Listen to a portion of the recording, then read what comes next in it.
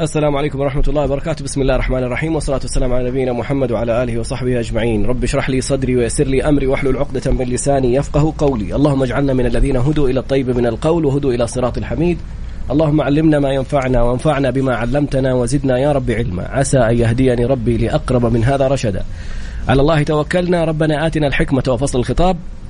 ربنا آتنا رحمة من عندك وعلمنا من لدنك علما إنا إن شاء الله لمهتدون. أهلا وسهلا. اليوم ختام هذا الموسم في هذه الحلقة اللي حتكون يعني تلامس كثير من الناس. أنا تجيني اتصالات من متابعين بيسألوا إنه أخويا مدمن، أعرف إنسان بيتعاطى الحشيش، أحد بيحصل منه يعني مواقف ما إحنا عارفين كيف، هل نبلغ عنهم؟ طب خايفين لا يروحوا في مكان، خايفين يروحوا في مكان يتأثروا فيه أكثر، يزدادوا سوءا، يمكن يعرفوا أشخاص، يمكن يصير لهم مشاكل، يمكن يبدأوا يتعلموا يتعاطوا أشياء غير اللي كانوا يتعاطوها، والقصص على ذلك كثيرة. يعني استقبلنا في حلقة ماضية جهة رائعة. اليوم قبل ما نتكلم عنهم مع المستشار القانوني والمحكم الدولي المحامي خالد أبو راشد، الشريك من 10 سنين، عقد من الزمان، حبيت 10 سنين هذه. فأبو محمد تفضل، إيش الجديد اليوم؟ إيش اللي احنا نتعلمه اليوم؟ أهلا وسهلا بك طراد وبكل مستمعين ميكس اف ام واللي بيتابعونا من مختلف وسائل التواصل. الجديد والمفيد والرائع اليوم هو استضافتنا لجمعية كفا لمكافحة التدخين والمخدرات. سعادة الأستاذ إبراهيم الحمدان مدير عام جمعية كفا، سعادة الأستاذ فيصل العتيبي المسؤول الاختصاصي أيضا والمدير في جمعية كفا لمكافحة التدخين والمخدرات. اليوم إحنا ما حنتحدث بالطريقة التقليدية عن أضرار المخدرات اللي أتوقع الكل يعلمها. اليوم إحنا حنستضيف أيضا المتعافين من إدمان المخدرات، حنسمع منهم القصص من أصحابها الحقيقيين على قولتهم، كيف كانت معاناتهم مع الإدمان، كيف كانت معاناتهم مع هذه المأساة، وكيف ربنا عز وجل أنعم عليهم بالشفاء. وأيضا حنسمع من زوجاتهم معاناة الأسر والأهالي مع المدمنين أثناء الإدمان، وكيف كانت لهم أيضا بعد الله عز وجل الفضل وقوة الإرادة والوقوف مع الأزواج إلى أن تجاوزوا هذه المرحلة. أيضا حنتحدث عن جمعية كفا ودور المسؤولين فيها في المساهمة في هذا التشافي والاستشفاء والكثير من الأسئلة. أرجوكم اليوم الحلقة حتكون جدا مميزة، فياريت يعني نركز عليها. اللي قلبه مو قوي لا يتابع زي أبو محمد. الحلقة الماضية يعني عينه دمعت هو يسمع من الناس الكلمات والتجارب اللي حقيقة يعني في ناس كثير أخذينها صحبة وفلة، والموضوع الحشيش إنه يعني متعة، واحد يغير جو. نبغى نسمع من الأشخاص نفسهم، من أصحاب المعاناة. نرحب اليوم بالأستاذ إبراهيم الحمدان مدير عام الجمعية، ثم تكون حسين الاتصالات جاهزة بإذن الله تعالى. شيخ إبراهيم تفضل. الله يعطيك العافية أبو محمد. شكرا أخي معتز، الله يكرمك يعني على هذه الاستضافة اختراط. يعني إحنا أيضا لا ننسى أنه بعد كم يوم اليوم العالمي لمكافحة المخدرات، ويعني تتزامن هذه الحلقة مع قرب هذا اليوم الذي لابد أن توضح فيها جهود المملكة، وكذلك يعني أهمية رفع الوعي وأهمية الأخذ على يد من وقع في هذه الآفة. ونحن اليوم سنقف على مجموعة من التجارب التي اختارت أن تغير وأن يعني ترجع إلى الحياة إن شاء الله بشكل أفضل. جمعية كفا هي جمعية خيرية مجتمعية تعنى بالتوعية والتحذير من آفتي التدخين والمخدرات. لديها برامج طبعا توعوية وقائية، وأيضا لديها مراكز لتأهيل المتعافين من الإدمان بمكة وبجدة. أخونا فيصل مدير مركز الرعاية بمكة، واليوم إن شاء الله سنقف على الحالات التي هي يعني ضيوف لنا في هذا اللقاء. طيب ناخذ أول اتصال مع أحد الأبطال في الإرادة وفي الصبر وفي الجلد إلى أن الله عز وجل من عليه بالتعافي. خلونا نسمع منه قصته ومعاناته مع هذه الآفة، وبعدها لا تمشوا لأنه حيكون في اتصال أيضا مع زوجته. نستمع لايف في هذا الموضوع. هو على الخط مباشرة. السلام عليكم ورحمة الله وبركاته. تسمعني؟ وعليكم السلام ورحمة الله وبركاته. أسمعك. طيب سيدي، يعني أول حاجة قبل ما نتكلم في موضوع الفكرة أو موضوع كيف كانت أبغى بدايتين. بداية تجربتك في موضوع معرفة إيش نوع الإدمان اللي كان موجود، وبداية معرفتك بكفى، لأنه كثير من الناس عندهم التخوف إنه لو رحت حنفضح، حيصير لي، حيعمل. كيف عرفت؟ كيف سمعت عنهم؟ تفضل سيدي، كيف كانت بدايتك مع الإدمان؟ الله يجزاك فضلك. معك المدمن متعافي اسمه رائد. مدة إدماني كانت 14 سنة. إدماني كان عبارة عن يعني رفقاء سوء. كانت تجربة وكانت أسوأ تجربة لي في عالم الإدمان. التجربة هذه يعني عقبت خلفها رائد الله يسعدك، تكلمني من التليفون بنفسه، لا تفتح سبيكر، كلمني من السماعة نفسه. من التليفون أنا أكلمك كلام من التليفون. الله يسعدك. تفضل. فكانت أسوأ تجربة لي في عالم الإدمان. دخلت الإدمان عن طريق تجربة من رفقاء سوء. فللأسف الشديد في البدايات يعني شعرت بالنشوة تجاه المادة، فأصبحت أبحث عنها، فأصبحت أدمنها بكثرة. أصبحت المشاكل تتوالى، أصبحت عنيف تجاه أسرتي، أصبحت عاق والديني. مدة 14 سنة كنت يعني أطفالي ما أطاوعهم، أضربهم لأي سبب كان. كانت تسبب لي العصبية، كانت تسبب لي الرعشة، كانت تسبب لي التوتر. فبفضل من الله وبفضل من جهود زوجتي الله يعطيها العافية التحقت بمركز كفا للتعافي. والآن تجربتي في التعافي هي 1 سنة و8 شهور. أنا أعتبر إني ولدت من جديد. الله. طيب أنا اعتبرت إني الآن مولود من جديد 1 سنة و8 شهور، والفضل يعود لزوجتي. وحاب من هذا المنبر إني يعني أوجه لها الشكر والتقدير لصبرها علي، لصبرها للجلد وللسنين اللي مرت عليها. ما شافت حاجة حلوة مني، ما شافت شيء يعني يسر الحال. يعني كنت عصبي، كنت تجاههم لا يعني. كان الطفل بحاجة الحضن من أب، يعني من أبوه. كان الطفل بحاجة إنه أبوه يروح للمدرسة، فما كنت أروح. يروح له عمه، يروح له هذا. فيسألون الناس عن أبوه يعني يصرفون يقولوا له تعبان، مو موجود. يعني صعب إنه تقول إنه أبوه مدمن. يعني برضو صعب على الطفل تكون في المدرسة، صعب على الطفل تكون في المدرسة إنه تجي تجاه الموضوع هذا تقول لهم إنه أبوهم مدمن ما يدري عنهم. فصبروا معايا، لا جلدوا. اليوم أطفالي بحاجة أحضان. أنا بعد التعافي لي 1 سنة و8 شهور أنا مولود من جديد. أطفالي أحضنهم. بيت الحمد لله يعني الصلاة على النبي تعم الفرحة، تعم السعادة. يعني أنا أتكلم معاك الآن ويعني ما أقول لك إنسان عبرة الدمعة يعني في عيني لما الله يعني حاجة أشعرها فعلا.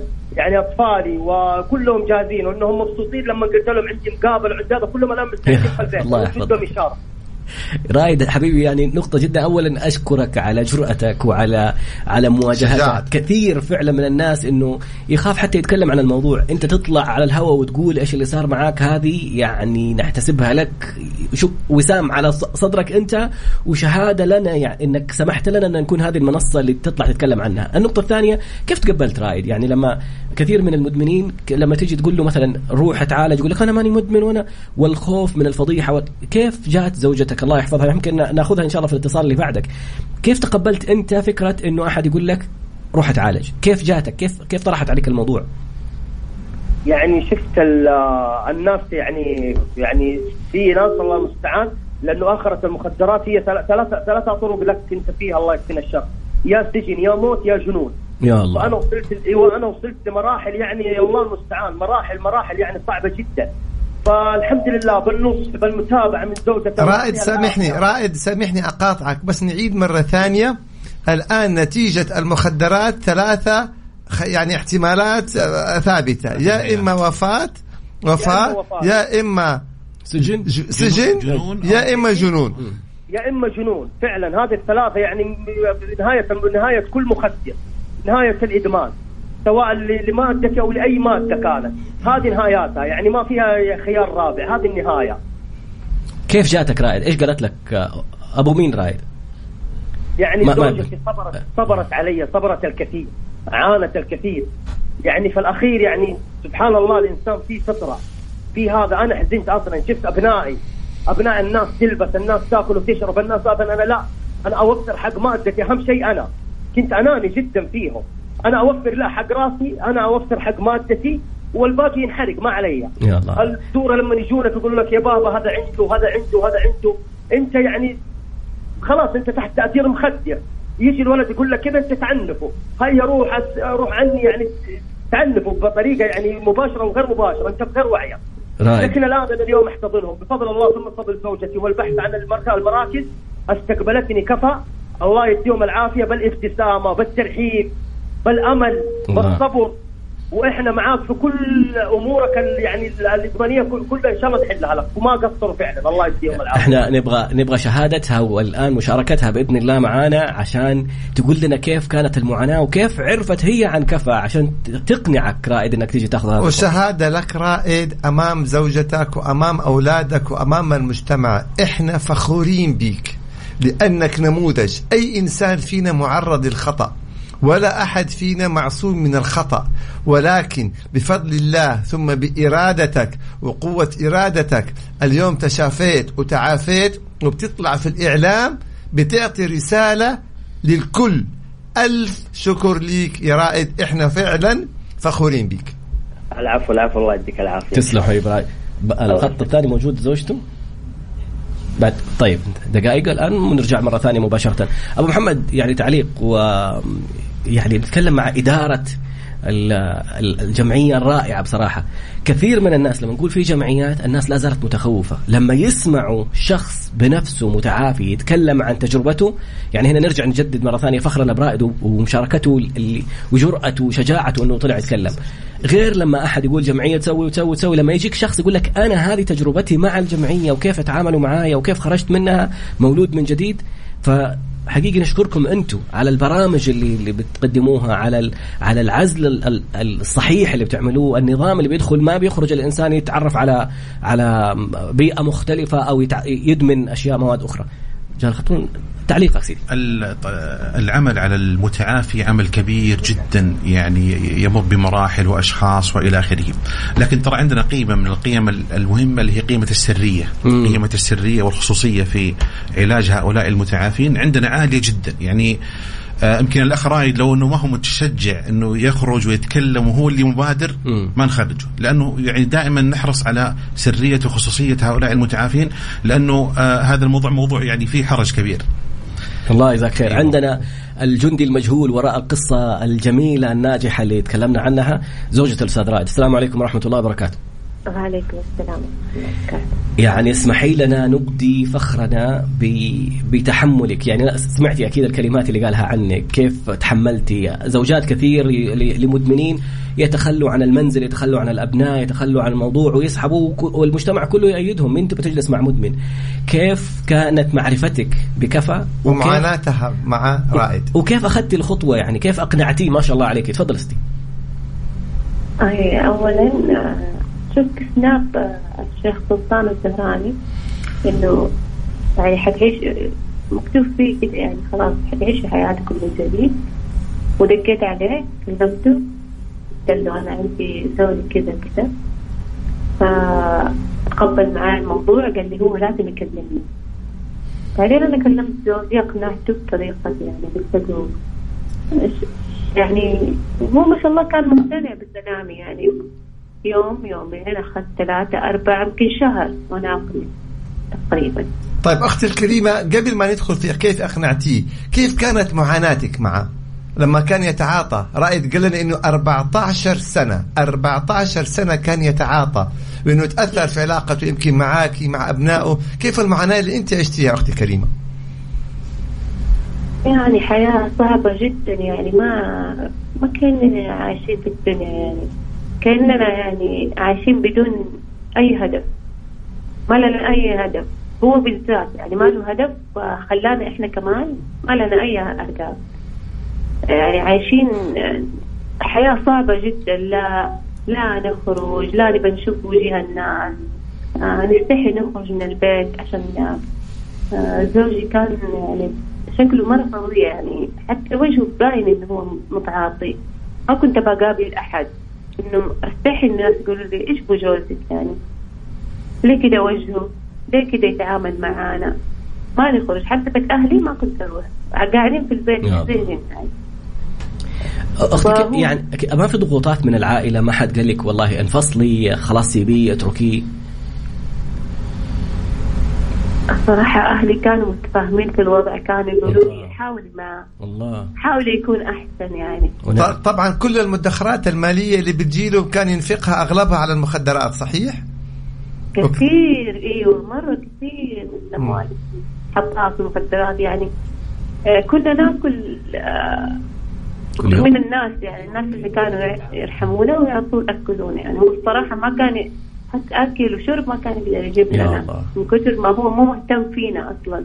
قبل ما أسأل سؤالي القادم حابب أقول لك يعني أنت نتاج أهلك، فشكرا لأهلك. يعني الناس كثير سيبيه اتركي، أهلك يقول لك أصبري وساعديه وكوني جنبه، فتحية لهم على هذه المبادرة الرائعة. السؤال الآن كيف رايد؟ يعني الحمد لله رب العالمين، عدت السنة حقت التشافي سنة ونص تقريبا، وسمعتي الآن رسالة اعتذار ليك يا يعني أختي الكريمة واعتزازه بيكي ووعد إنه يعوضك. إيش تحبي تقولي له وتقولي لنا كلنا؟ الحمد لله حمدا كثيرا طيبا مباركا فيه. يعني احنا اللي الحالة اللي فيها الحين احنا احسن عائلة. الله يعني الحمد لله. بالنسبة لزوجي الحمد لله رجع لعقله، رجع لاهتمامه بينا، صار لنا هدف في الحياة. الحمد لله. يعني كل حاجة احنا مبسوطين كل حاجة يعني. الله يكرمكم ويديم عليكم فضله وسعيدين إنكم المثال اللي الآن يعني قد ما الناس تتكلم عن نتائج وتتكلم عن إنجازات ما تكون مثل المستفيدين أنفسهم وأهاليهم لما يتكلموا عن التجربة. شكرا ليك وشكرا للأستاذ رائد وفخورين فيكم جدا، وشكرا لجرأتكم وشجاعتكم إنكم تطلعوا تتكلموا عن هذا الموقف. تمام. استودعك الله. في اتصالات أخرى عبال ما نيجي الاتصال الثاني. أستاذ فيصل الآن يا ريت تعطينا كده بموجز. يعني الناس يعتقدوا إنه إذا الإنسان دخل مستشفى الأمل وتعافى معناها وخرج منها معناها تعافى بالشكل الكامل.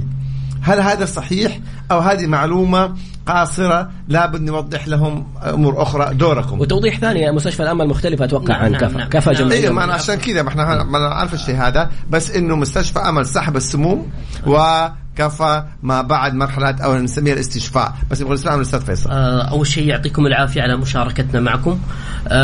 طبعا مستشفى الأمل دوره كبير، ونحن من طلاب مستشفى الأمل واستفدنا كثيرا وتدربنا عندهم كثيرا، قائمين بدورهم بشكل كبير جدا طبيا وحتى تأهيليا وعدة مراحل في المستشفى، برامج ما شاء الله تبارك الله يحتذى بها. احنا نتكلم اليوم عن جمعية كفا. فعلا مثل ما ذكرت في ناس يكتفون بالمرحلة الدوائية ويظنون انه هنا انتهينا او وصلنا الى مرحلة تشافي او تعافي.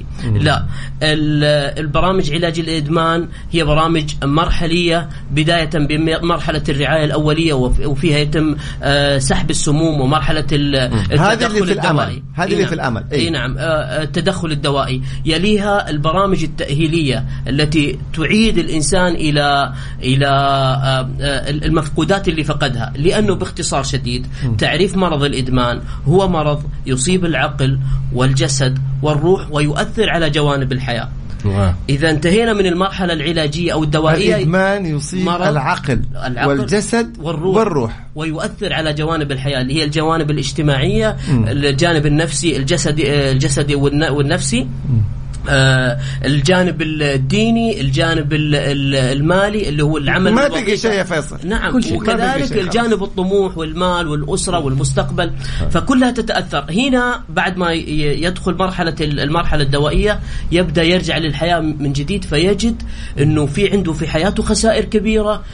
ربما صار عنده حالة طلاق، ربما فصل من العمل، ربما فهنا لابد أنه يتقبل نفسه من جديد ويشتغل على نفسه ويتعرف هو أيضا على مرض الإدمان ويأخذ مفاهيم مرض الإدمان ويأخذ مفاهيم التعافي. تتفق معي أستاذ فيصل إنه المرحلة ما بعد العلاج الطبي، نعم، اللي هي التشافي أو الاستشفاء، هي المرحلة الأخطر لأنه لا سمح الله لو رجع مرة ثانية بتكون يعني نكسة صعبة. صحيح. أو هذا اللي احنا قائمين عليه في برامجنا، برنامج الوقاية من تكاسة، يتعلم فيها المستفيد ما هي عوامل الخطورة التي قد تكون سبب في رجوعه للمخدر مرة أخرى، كيف يتعامل مع الضغوط في الحياة، كيف يتعلم كيف يتفادى الأزمات. أو سابقا هو اللي يصنع الأزمات، لا اليوم لا، احنا نعلمه الآن كيف يتفادى الأزمات، حتى لو واجه أزمات كيف يتفاداها. تمام.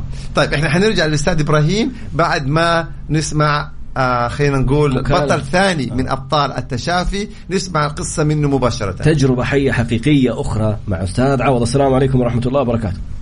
وعليكم السلام ورحمة الله وبركاته. يعني شكرا مرة ثانية على ما أعرف ما شاء الله عليكم كيف أقنعت الشباب كلهم وشجعتوهم، لكن كل تجربة بنشوفها أجمل من الثانية، والمشاركات الرائعة من أسرهم أو منهم شخصيا. أستاذ عوض، كيف عرفت عن كفا وكيف كانت البداية؟ يعني سمعنا من الأستاذ رائد رفقة السوء، كيف كانت دخلتك على هذا العالم؟ أول شيء السلام عليكم ورحمة الله وبركاته.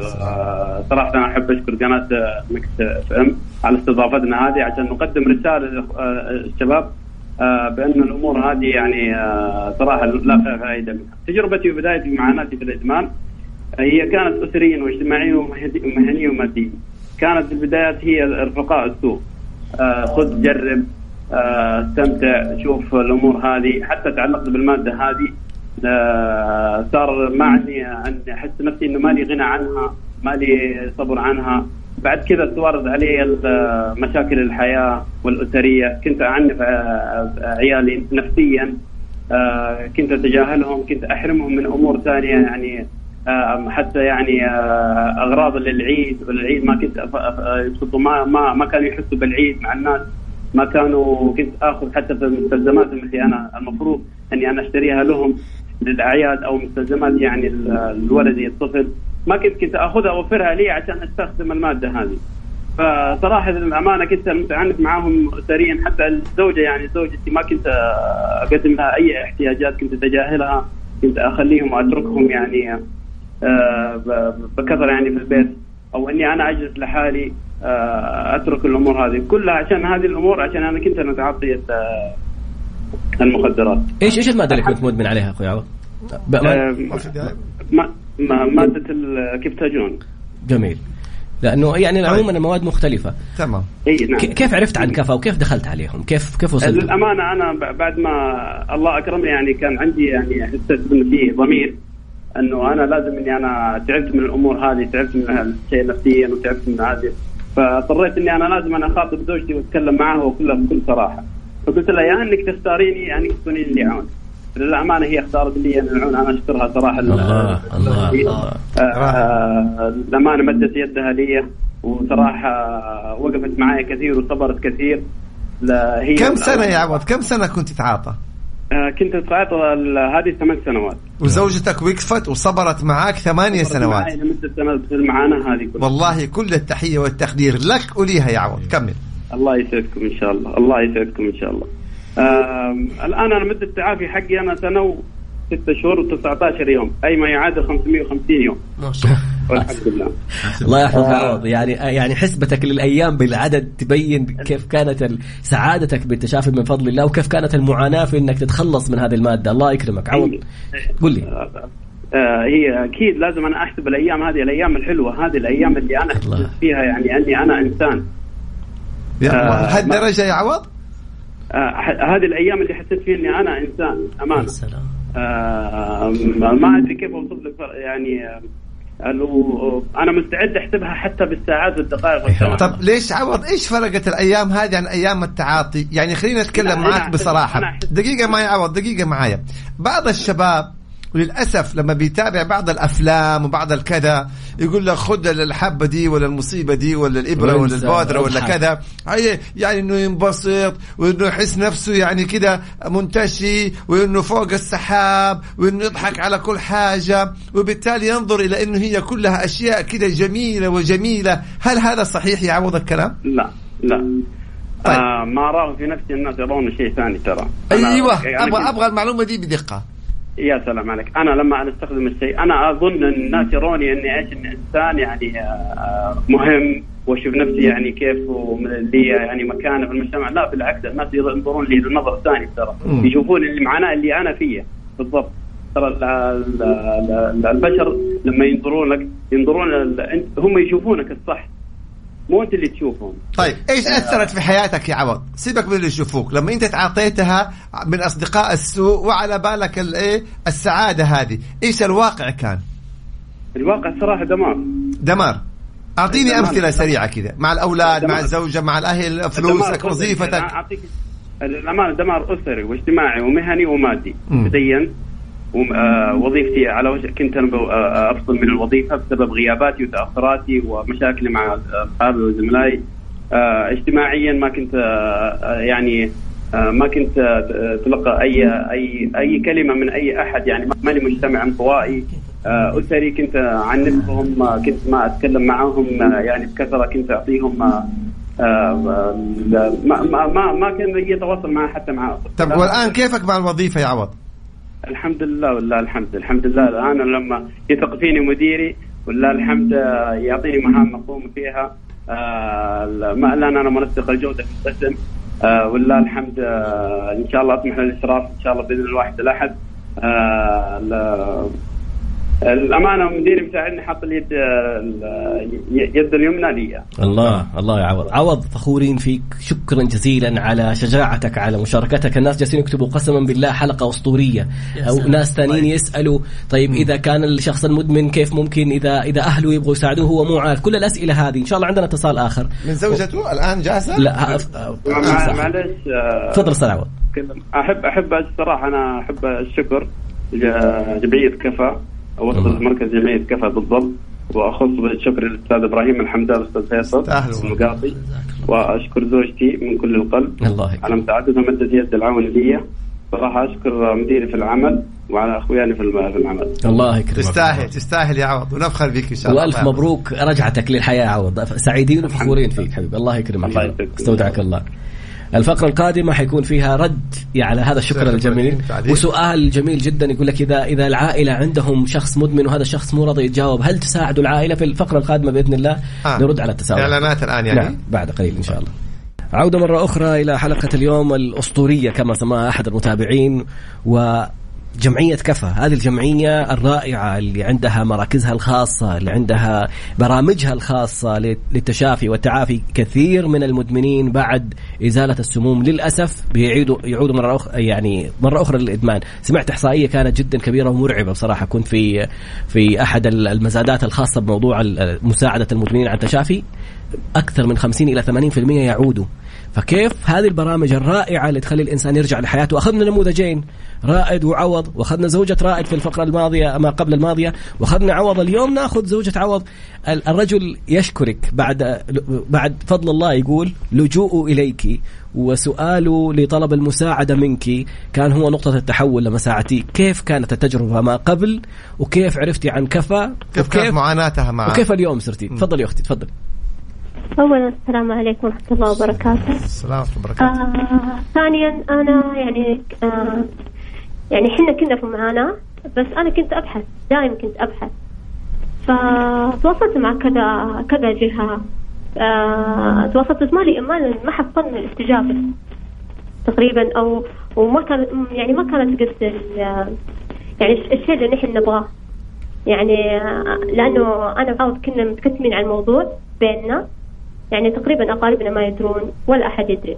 طب أنت قلتي أختي كريمة كنت في معاناة، إيش المعاناة؟ هو عوض كان 8 سنوات يتعاطى، إيش المعاناة كانت؟ أعطينا أمثلة. المعاناة تقريبا من أولادي، يعني ما كانوا يحسون بوجود أبوهم، ما كانوا يشوفون القدوة. أنا يعني ما كانوا يشوفون، يعني لازم الطفل يعني يشوف أحد يقتدي فيه، لازم حتى يعني ما ينفع إني أنا أكلمه وأقول له لازم يشوف أحد يعني يمشي على خطاه زي كذا. صراحة أنا كنت يعني ما كنت أشوف عيالي ما عندهم قدوة، يعني ما عندهم يعني أحد يعني أحد يسندهم. كيف أسلوبه كان معاكي معاهم مع الأهل؟ كيف كان أسلوبه؟ تقريبا كان منعزل عنا. أنا كنت صراحة أبعد الأولاد صراحة، عشان يعني ما أحبهم يتعرضون لأي شيء يعني، فكنت أبعدهم تقريبا عنه. هو كان ينعزل لحاله. فكنت أنا يعني حتى لو جيت أنا جلست ما أخلي الأولاد يجلسون عنده، يعني عشان حتى لا يحسون أو حتى لا يتأثرون أو لا يلقوا كلمة أو شيء. الموارد يعني المالية كان ينفقها على المخدرات أو كان يعني مع الأولاد أو كان يأثر عليكم أو كيف المصروف؟ تقريبا يعني مرة كنا يعني مرة تقريبا حتى يعني حتى ولد يعني تقريبا الصغير يعني في سنة ونص كذا قطعت على الرضاعة لأنه ما كنت تقدر يعني يجيب له الحليب يعني وزي كذا. فيعني كان جدا جدا جدا يعني كان مقصر. يعني أختي كيف عرفت عن كفى؟ كيف سمعتي عنه؟ صراحة أنا بحثت في جوجل، بحثت في الانستغرام، تواصلت مع أشخاص فسمعت عنها منهم، فقلت لازم نروح لها وزي كذا نشوفها. تمام. فنحن كنا مترددين صراحة، كنا مرة مترددين يعني كم مرة يعني نروح مكان فيعني ما نلقى يعني استجابة منهم. طيب أختي الكريمة كيف استقبال كفى لكم كان؟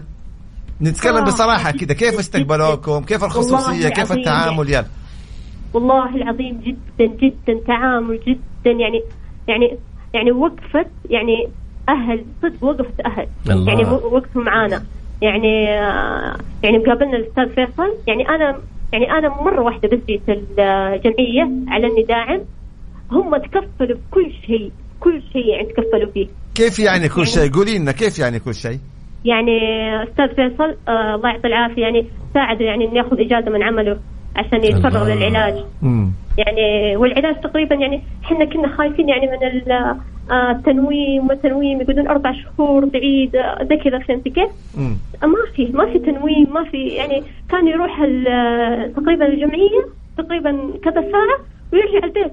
كنا يعني عندنا مراجعات تقريبا في الشهر مرة واحدة بس في المستشفى نروحها وبس ناخذ الدواء. تمام. طيب أختي الكريمة، أنت الآن تكلمتي أثناء معاناتك أثناء التعاطي، اليوم كيف عوض؟ كيف حياتكم اليوم بعد ما الله عز وجل أنعم عليه بالشفاء؟ كيف حياتكم الآن؟ لا الحمد لله تقريبا مرة يعني فرق تحسن يعني ويعني عيال يعني صاروا قريبين منه أكثر، صار هو قريب منهم أكثر، صار قريب منا. صرنا يعني الأعياد زمان ما كنا يعني اجتماعيين، ما كنا نخرج، ما كنا يعني نحس فيها، ما كنا نحس فيها يعني الحين ما كنا نحس بالأعياد، ما نحس برمضان، ما نحس بهذه. فدحنا الحمد لله يعني بدأنا نخرج المجتمع. يعني أشياء كثيرة تغيرت. الله يكرمك. بيض الله وجهك. شكرا جزيلا على شهادتك وجرأتك وشجاعتك ومشاركتك وقوفها مع زوجها وفعلا وقفتك. أنا لفتتني كلمة لما قالت إني كداعم جيت مع زوجي كداعم. إيش فكرة الداعم؟ ولأنه هنا جاء سؤال، الأهل اللي عندهم مدمن في البيت أحيانا يخافوا من نقطة إنه هو ما حيقبل ولا كيف ممكن يتعاملوا معاه. إيش دور الجمعية؟ احنا طبعا في برامجنا العلاجية نشرك الأسرة في الدور العلاجي ونختار شخصية يحبها المدمن أو يرتاح لها من داخل الأسرة باختياره الله. ويشكل له داعم أثناء البرنامج يشرف على رحلة العلاجية من بدايتها الله. إلى نهايتها. كذلك نبين له تفاصيل البرنامج، نبين لهم تفاصيل الرحلة العلاجية، نشجعهم على الصبر. وهذا بداية في بداية أول لقاء أسري داخل المركز. احنا نشجع الأسر على زيارتنا في المركز لعمل الاستشارة التي قد تكون سبب في توافق الآراء ووجود طريقة تساعد الإنسان المدمن على اللجوء للمراكز العلاجية والاستفادة من البرامج العلاجية لدينا في المركز. في نقطتين هامة ثانية بعد إذنك عشان أخذ أستاذ إبراهيم بس معلش اعتراض يعني أستاذ إبراهيم الآن. طيب الأسرة لما تكتشف إنه ابنها متعاطي أو بنتها متعاطي كان لك تعليق في هذا الأمر؟ تفضل. يعني كثير من الأسر لديها يعني ضعف في الوعي في كيف تتعامل مع ابنها أو زوجها المدمن أو كذا، ويتعاملون معه كشخص مجرم. هذه أكبر مشكلة. الإدمان هو مرض. انزلق هذا الشخص في التعاطي فأصبح مريض، فيجب أن تتعامل الأسرة مع هذا الشخص كمريض. طب فتبحث عن الشيخ إبراهيم كيف يعني يتعاملوا معه كمجرم كمريض؟ هل تقصد كمجرم يعني مثلا يضربوه يقصوا عليه يحبسوه نعم. ولا إنه إيش المقصود؟ المدمن تصبح تصرفاته كلها بشكل غير إرادي. أصبح يعني معتمد على المادة وأصبحت المادة هي التي تقوده. فلذلك يجب على الأسرة إذا في تعاملها مع ابنها المدمن تتعامل معه كمريض مثل أي مرض آخر، تبحث عن العلاج، تبحث عن الجهات اللي تقدم له الخدمة، سواء كان يعني احنا في مثلا في مراكزنا التأهيلية لدينا أول ما يأتي هذا المدمن تقييم للحالة، نرسم له الخطة العلاجية. يحتاج أول شيء إلى دواء، يحتاج إلى سحب سموم، ثم يحتاج إلى تأهيل. بعض الحالات ما تحتاج إلى مثلا سحب سموم، تحتاج فقط إلى تأهيل. والجانب التأهيلي كما تفضلت قبل قليل 80% من علاج الإدمان هو جانب تأهيلي وليس دوائي يعني كامل. إذا ما خضع المدمن إلى الجانب التأهيلي 90% ينتكس إلى مرة ثانية وثالثة ورابعة. فلذلك الجانب التأهيلي جانب مهم. الأسرة يجب أن تعي كيف تتعامل مع هذا المدمن، تعامله كمريض، ترفق به كثيرا. بعض الأسر تتعامل بعنف وبضرب. طيب هذا مسكين يعيش تحت وطأة المادة هذه، فأنت تبحث عن العلاج وليس عن يعني الإضرار به. وللأسف كثير من الأسر عندما تتفاقم الحالات لأنها تضعف كيف تبدأ مع المشكلة، وبعض الأسر تتجاهل المشكلة. يعني إذا بدأت المشكلة تبدأ تتجاهلها حتى تتفاقم المشكلة ويصبح تصبح الحلول صعبة. أو زوجة الأستاذ عوض قالت كلمة جدا هامة، يعني الكثير بيفكروا أنه لما أروح أتكلم مع كفى ولا شيء يعني الإنسان حينعزل، حيخسر وظيفته. جدا لفتتني كلمة تفهمته مع جهة العمل وساعدته في أنه يأخذ إجازة، وأنه كمان يقدر يروح ويرجع. يعني الرجل ما هو جالس عندكم الفترة العلاجية بالكامل، بيجي يجلس عندكم كم ساعة ويرجع. نعم. فالبرامج مختلفة يعني. مختلفة جدا، وهذا اللي يقوم عليه الفريق المعالج، دراسة الحالة. وهذه من ضمن أهداف دراسة الحالة البحث عن نقاط القوة والبحث عن نقاط الضعف التي ممكن تكون عائق في استمرار الرحلة العلاجية، ونساهم ونساعد ونوفر الإمكانيات حتى يستمر في برنامجه العلاجي. يعني نقطة هامة أخرى قالتها إنه ولا عوض نفسه قالها، قال مساعدة مديره وكيف صار يعطيله المهام وكيف صار ذراعه الأيمن.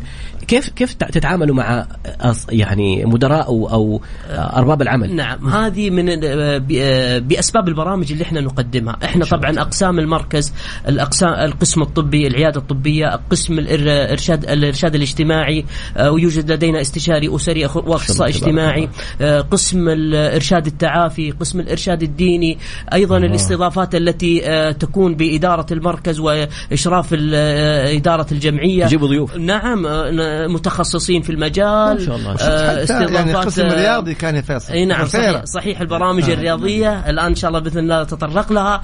أنا أتكلم الآن عن الاستضافات، نستضيف أصحاب الخبرات في المجال، أيضا نستضيف في جانب برامج تطوير الذات. ما شاء الله. أي نعم نعيد إعادة ترميم الشخصية وبناء الشخصية من جديد. ما شاء الله. لا قوة إلا عندك سيدي تعليق.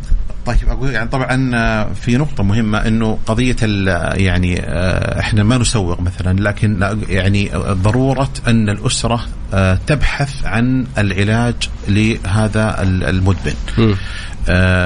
المراكز العلاجية متوفرة، لكن لا، الأسرة هي جزء من العلاج.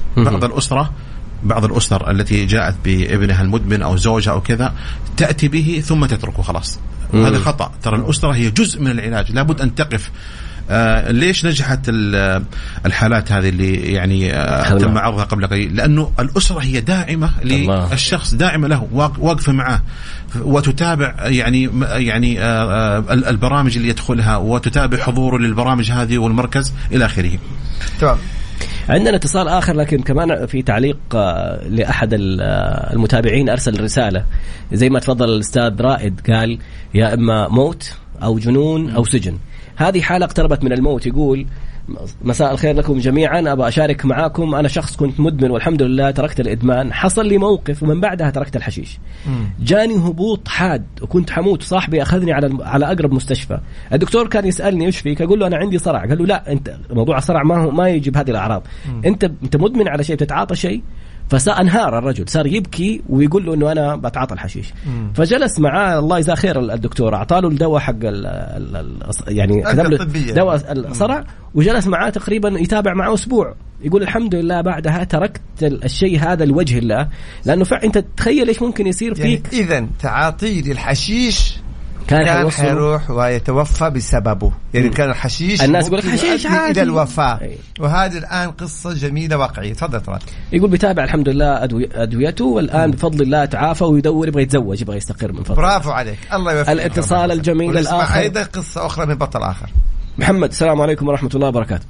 وعليكم السلام ورحمة الله وبركاته. يا مرحبا. الله يسعدك. كل مرة بنشكر كل شخص كأنه هو أول شخص يتكلم لأنه فعلا تحتاج جرأة وشجاعة أنك تطلع تقول أنا مدمن متعافي. كيف كانت البداية وكيف تعرفت على كفا بدايتك في الإدمان؟ طيب. أولا السلام عليكم. بالفعل أنا مدمن والحمد لله متعافي الآن. أولا نشكر إذاعة ميكس اف ام على إتاحة لنا الفرصة المشاركة. يعني الشيء هذا إحنا كنا مفتقدينه زمان ويمكن ما كنت أقدر أتجرأ وأقدر أدخل مداخلة زي كذا. وأيضا نشكر إدارة جمعية كفا على احتضاننا ومساعدتنا في مقدمتهم المدير العام الشيخ إبراهيم الحمدان. وأشكر المدير أيضا قسم التأهيل الأستاذ فيصل المقاطي وجميع الفريق المعالج. كانوا معنا صراحة أكثر من أخوان. الله. فالبداية كانت في بداية التعاطي كانت في الصف الثالث ثانوي. من ثالثة ثانوي. من ثالثة ثانوي. يعني كنت أنا ماخذها مع الشباب في البداية تجربة. بصراحة ما توقعت يعني من البداية هذه إنها بتستمر إلى 13 سنة من المعاناة. يا الله. يعني أنا خسرت فيها خسائر كثير. خسائر كثير زي إيش قول يا محمد؟ خسائر كثير. أول خسارة ويمكن أكبر خسارة خسرتها زوجتي. طلقت زوجتي أنا بسبب التعاطي. يا الله. خسرت أيضا يعني خسائر مادية أيضا يعني خسائر مادية كبيرة. كنت خلاص قريب إني بخسر عملي. يعني غياباتي ومشاكل مع المدير مشاكل مع الزملاء في الدوام. يعني كنت يعني الأسبوع كامل ما أقدر أحضر كامل في الدوام. يمكن أحضر يومين ثلاثة أغيب باقي الأسبوع. فصراحة كنت أعاني في الأشياء هذه. وعندي رسالتين أحب أرسلها أنا بس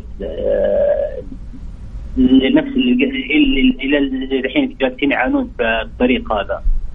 عندي الرسالة الأولى أقول لهم يا أخوان ترى الطريق مسدود. إحنا كنا هناك كنا ماشيين في نفس الطريق اللي أنتم ماشيين فيه. يا سلام. وهو والله في الأخير مسدود. يعني مسدود آخره زي ما تفضل أخوي رايد. يا موت يا سجن يا مصحات. طريق مليانة بالخسائر. يعني ما في أي مكتسب كله خسائر كله مشاكل كله خوف. سيئة 13 سنة كلها خايف. أنا خايف. خايف من أشوف تفتيش أخاف أشوف ما أدري كيف أخاف. يعني صراحة كنت حالة نفسية سيئة جدا. رعب. يعني الواحد تفضل. كيف عرفت عن كفا؟ كيف تعرفت عليهم؟ طيب تعرفت أول شيء عن كفا عن طريق خالي رحمة الله عليه. هو اللي في البداية حثني إني أتعافى. ورحت بعدين صرت خشيت دورة عن طريق مجال عملي نفس النظام في جمعية كفا. وهم دلوني على جمعية كفا قالوا لي هذه قريبة من بيتك وهذه قريبة. وبالفعل رحت جمعية كفا. هذا الكلام يوم 19/2/1442. والحمد لله استمر الآن تعافية لمدة سنة و11 شهر معدل 668 يوم. باليوم والله. يعني والله شوف هذه الحاجة الملفتة اللي في أكثر من حالة. الناس تحسب التاريخ اللي دخلتهم على كفا تحسب كم يوم علاج. تفضل سيد. انت عارف حبيبي انا افتخر في تاريخ ميلادي الجديد. افضل من تاريخ ميلادي. ايش الفرق يا محمد؟ ايش الفرق بعد ما تعافيت الان؟ يعني ايش الفرق الان عن اول؟ حياة جديدة سواء مع اهلي في البيت. حياة الحين مع عملي تكرمت كم مرة. الله. يعني صرت في البداية كنت انسان مهمش مرة. ما حد يبغاني ما حد. يعني كل ما كنت في العمل كل مكتب يطردني على مكتب ثاني. ما حد يبغاني معه في المكتب. محمد عشان معك فخورين فيك والله، سعيدين بمشاركتك بكلماتك، لأنه مهما وصفنا مهما تكلمنا مهما حكينا عن برامج ما تجي مثل لما يتكلم الشخص بنفسه عن تجربته ويشوف الخوف. هذا أحد أكبر البلاءات، ربنا يقول ولا نبلونكم بشيء من الخوف، أول شيء رب بدأ فيه. فكيف أدخل نفسي أنا في هذا الخوف؟ والمشاركة الأخرى والملاحظة الأخرى كلهم أصحاب سوء في البدايات، دائما أصدقاء مدرسة صاحب يقول لك جرب، ما تعرف إنه الكلمة تجرب هذه الحالة ممكن من أول مرة تدخلك في إدمان. أستاذ عندك تعليق؟ أنا ودي تفضل. محمد يعطيك العافية. محمد، إيش البرامج اللي حسيت إنها أثرت فيك وساعدتك على التعافي بشكل كبير داخل المركز؟ طيب، أنا تقريبا يمكن أفضل شيء كان بالنسبة لي الإرشاد الديني، لأني كنت أنا مفتقر للدين في الأيام التعاطي، وبرضه إرشاد الجروب التعافي المبكر. يعني أنا حاليا الحين تمر بفترة صرت أتمنى إني أصير معالج خاصة الله التعافي المبكر، لأن صراحة أنا حبيت جميع البرامج صراحة، لكن أنا يمكن الشيئين دي صراحة مرة حبيتها. إيش فكرة التعافي المبكر؟ احنا نتكفل يا طيب التعافي المبكر تتكلم على خليك معنا محمد عندنا ان شاء الله. نتكفل باخونا محمد، الجمعيه تتكفل ان شاء الله بان يكون معالج لديها باذن الله. تستاهل يا محمد، يلا جاك بعد مدير الجمعيه يا محمد، تستاهل. سمعت محمد؟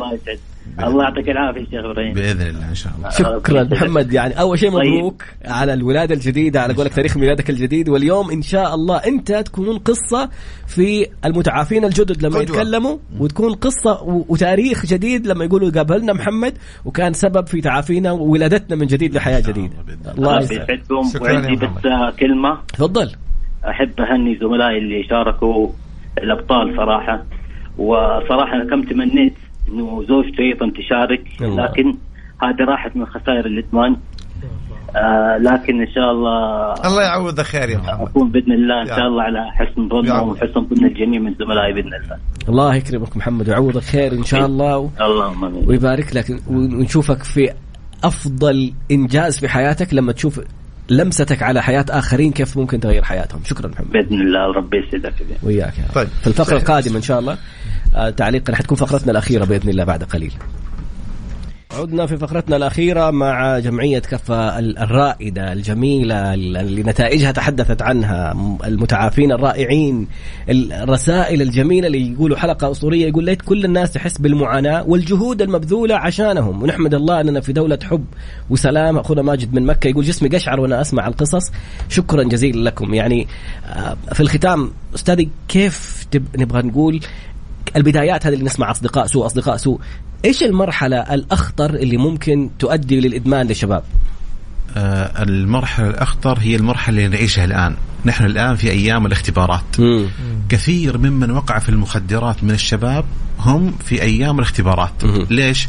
لأنه يخرج الطالب مبكر، ما في مدرسة فأصحاب السوء موجودين منتشرين، تنتشر السلوكيات، تدخين، تفحيط، والمخدرات جرب حتشوفها أفضل، حتساعدك تسهر، تركز أكثر. واللي يعطي هذه المادة هو أصلا فاشل. لو استفاد هو. فلذلك هي تنتشر في هذه الأيام بشكل كبير. إحنا أيضا نوجه يعني رسالة إلى الأسر في الحرص على أبنائهم في هذه الأيام، يعني التواجد المبكر، أخذهم المدرسة مبكر، لأنه هذه الأيام فعلا تنتشر هذه المواد وهذه السلوكيات، وهذه فرصة إنه نعمل لهم الوقاية والتوعية. الجمعية ترى جزء الإدمان فيها 10%، 90% في برامج وقائية في المدارس، في الأسواق، في التوعية والتثقيف. يعني الجمعية الإدمان هو جزء من عملها، جزء يعني يمكن 10%. والجزء والمبادرات الأخرى عندنا تقريبا 12 مبادرة، ما شاء الله. مبادرة واحدة فقط في موضوع الإدمان، عندنا مبادرات أخرى، مبادرات توعوية تثقيفية على مستوى منطقة مكة المكرمة، في مكة وجدة والطائف والليث والقنفذة وبحرة على مستوى المنطقة. أستاذ إبراهيم، كم متعافوا تقريبا؟ عندك أرقام؟ احنا تشرفنا قبل 3 سنوات أن يكون لدينا حفل لتخريج 100 متعافي من الإدمان. ما شاء الله. هذه دفعة لا طبعا هي مجموعة دفع كان لها حفل وحضروا سمو وزير الحرس الوطني الأمير عبد الله بن بندر. حقيقة يعني حتى كان يعني أعجب جدا لأنه جعلنا لهؤلاء المتعافين مسيرة. الله. فيعني كانوا خريجين. كانوا خريجين فعلا. هؤلاء انتقلوا إلى حياة جديدة، أسرهم، عملهم، بيئاتهم، يعني مجتمعاتهم. عندما تنقذ مدمن فأنت تنقذ أسرة بأكملها، مو أسرة، مجتمع. لأن المدمن خطره ليس فقط على نفسه، خطره على كل اللي حوله. من القصص المأساوية في مكة عندنا اللي نحر بنات والثلاثة، يعني المدمن يتصرف بلا وعي، نحر بنات والثلاثة. أي نعم. وهذا الشخص تم القصاص به قبل رمضان. يا الله. هذا الشخص. فأقصد أنه القصص كثيرة في موضوع الإدمان. من المهم وعي الأسرة في كيف تتعامل، المسارعة إذا لدى هذا الابن مشكلة في حلها. شايفين أعراض لا تستنى على طول، أنت حاول تسأل، حاول يعني بحيث أنه تنقذه، لأنه الإدمان هو مراحل. فكلما نزل مرحلة، ما نقول صعد، كلما نزل مرحلة كان العلاج فيها أصعب، وربما النتائج أكثر ضرر. جواب الختام حيكون عند أبو محمد، بما أنه عضو مجلس الإدارة ما شاء الله الجديد، الله يبارك لكم، وسعيدين وفخورين أنه يكون شريكنا وشريككم في هذا الحدث الرائع.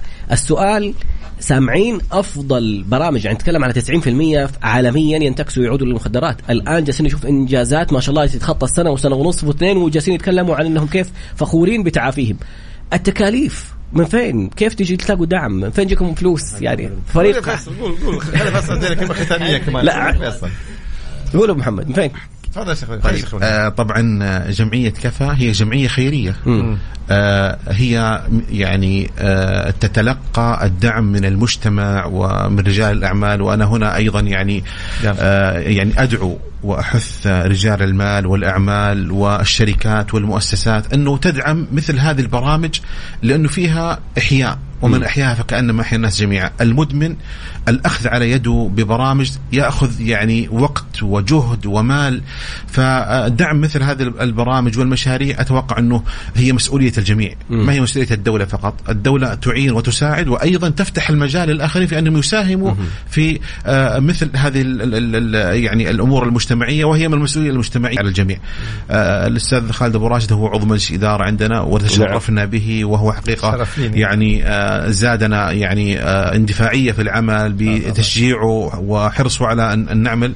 ومن هذا المنطلق أنا يعني أشكر مجلس الإدارة رئيسا وأعضاء وجميع العاملين في الجمعية والمراكز التأهيلية على يعني جهودهم وعملهم ومثابرتهم. يعني نسمع كلمة من أسفين أنه انتهى وقتنا تماما، انتهى وقت البرنامج، لكن بنقول اليوم ما بتعالج مدمن، أنت بتعالج مجتمع. الإنسان اللي نحر بناته، الإنسان اللي ممكن أبنائه يصيروا زيه مدمنين. أيوة جزئية معينة بس سريعة. اليوم لما تتصدق مثلا على إنسان بمبلغ من المال، أشتري فيه طعام كذا، لك أجر كبير وجزاك الله خير، ولكن لما تساهم في شفاء هذا الإنسان فهذا الأثر يمتد على زوجته وعلى أسرته وعلى أبنائه إلى أن يشاء الله. فشوف كيف هذه بس رسالة بسيطة. سبحانك اللهم وبحمدك، أشهد أن لا إله إلا أنت، أستغفرك وأتوب إليك. ابحث عن كفا في وسائل التواصل الاجتماعي، اكتب ميكس اف ام على يوتيوب، ميكس اف ام اس اي، وشوف الحلقة وارسلها للناس المدمنين عشان يشوفوا القصص الحقيقية وكيف ممكن انت اليوم تدعمهم. ابحث عن كفا ليقول المجتمع كفا. شكرا جزيلا، في امان الله.